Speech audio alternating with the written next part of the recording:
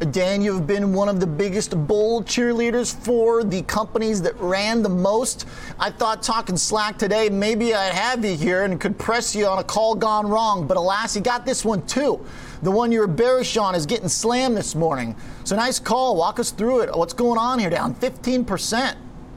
Yeah, and look, I mean, obviously we continue to be, very bullish on overall tech stock, but Slack's been one of the names we're more negative on. It's a great company, but in my opinion, the stock's overvalued. I think what you saw here, obviously very good numbers, but billings missed. And for given where the stock was pricing in sort of perfection, A+ quarter, came in at a B+. So, this to me continues to be Microsoft competitively. That's the issue for Slack as they continue to move up into the enterprise. That's why we're more negative on them.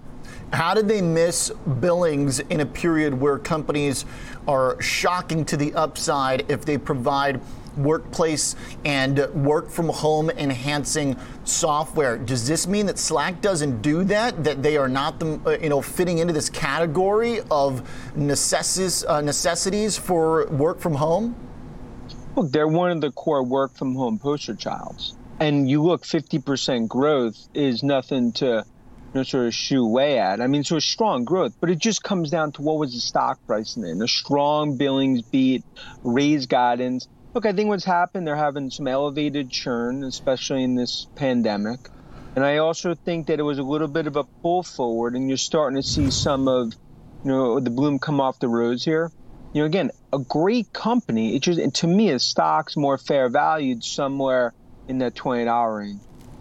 If people are communicating via Zoom, they can talk, they can chat. I work with my producers through GChat. We just sit and we chat throughout the show. Not during this hit, of course, but the idea is that aren't people deciding what their preferred method is, what their preferred and needed communication tool is? If Slack offers that, and it's not really, blowing the doors off right now, then what's the case going forward?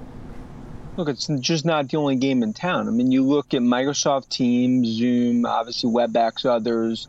You could look at Gmail, Chat, and others. Look, to me, the fundamental issue is that Slack is going right into Microsoft's wheelhouse with Teams. And if you look at a lot of these shifts, and we see this, look, and this speaks to our more negative thesis on Slack current levels, it's harder to penetrate Microsoft customers that are naturally going to Teams instead of switching and going to Slack as well as paying. Whereas if you look at a lot of those teams, that's really part of the overall transition in terms of from a structure perspective. So that's the issue.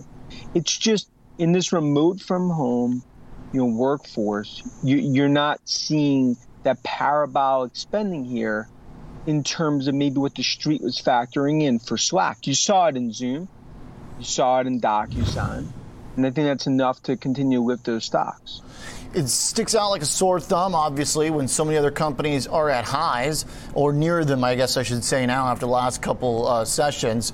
Work is back to where it was in April. It was pretty sluggish to get to a high, and then basically since the last earnings has been flailing around. What's the price target? Did you change your view on it, or is it just, I know you've had it at a sell and underperform. Is that where it stays? Yeah, it stays there, $20 price target. Look, if this starts to get into that teenager type level, I think then maybe it's a bit oversold. And I think what you're really seeing here, and look, take a step back, there's nothing we've seen in tech stocks. I mean, you're starting to see just a little more digestion. You need to see some of these names continue to beat and raise to see the stock continue to go higher. And for Slack, again, a very good quarter, but just the street was expecting perfection. That's not what you got. All right, Dan, so that's the case for Slack. Despite the big growth we see, 50% to your point, just not enough to justify buying of the dip. I want to get your take while we got you, Dan, about tech overall, because I want to hear the case. Walk me through why the companies overall have not pushed forward the growth story. Every dip in the past, the case for buying was pretty easy, right? 3, 5, 7 years of growth ahead.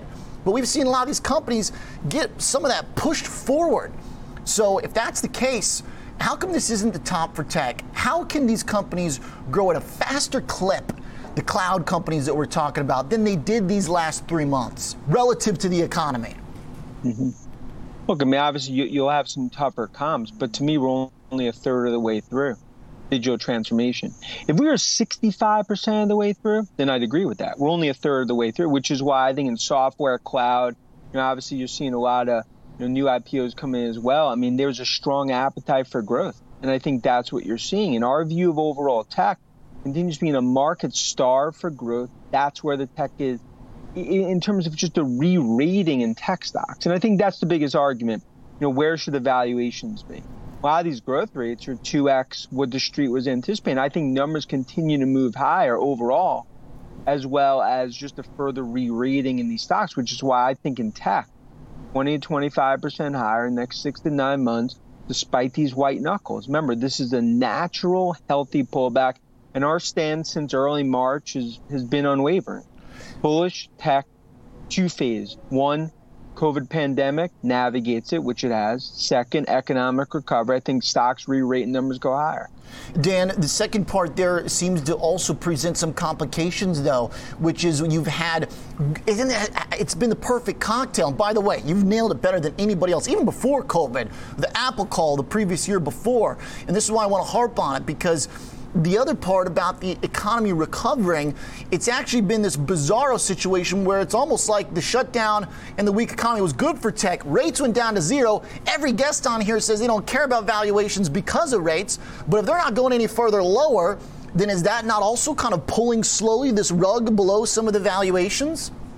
Well, and I think that's the whole argument, is there a quote-unquote tech bubble, which I disagree with. As someone that saw it in 99, 2000, I think the difference here is that just to that point, I think numbers continue to go higher, 10 to 15% in terms of street numbers overall in tech.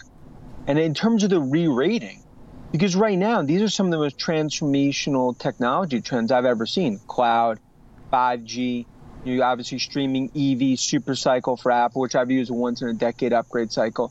So no doubt, it's a soft consumer environment. And in terms of this kind of opening up and economic recovery, is it a double-edged sword? I mean, look, I think overall it's still net positive. And our call, it's really been two phases. One, Rock of Gibraltar during the storm in terms of tech. Second, in terms of recovery. You're going to go through a digestion process. Remember, a lot of the haters from March and April, they'll come back out of their caves and say, this is it. Tech's done. I just strongly disagree. I think only in the sixth inning of this kind of re-rating higher.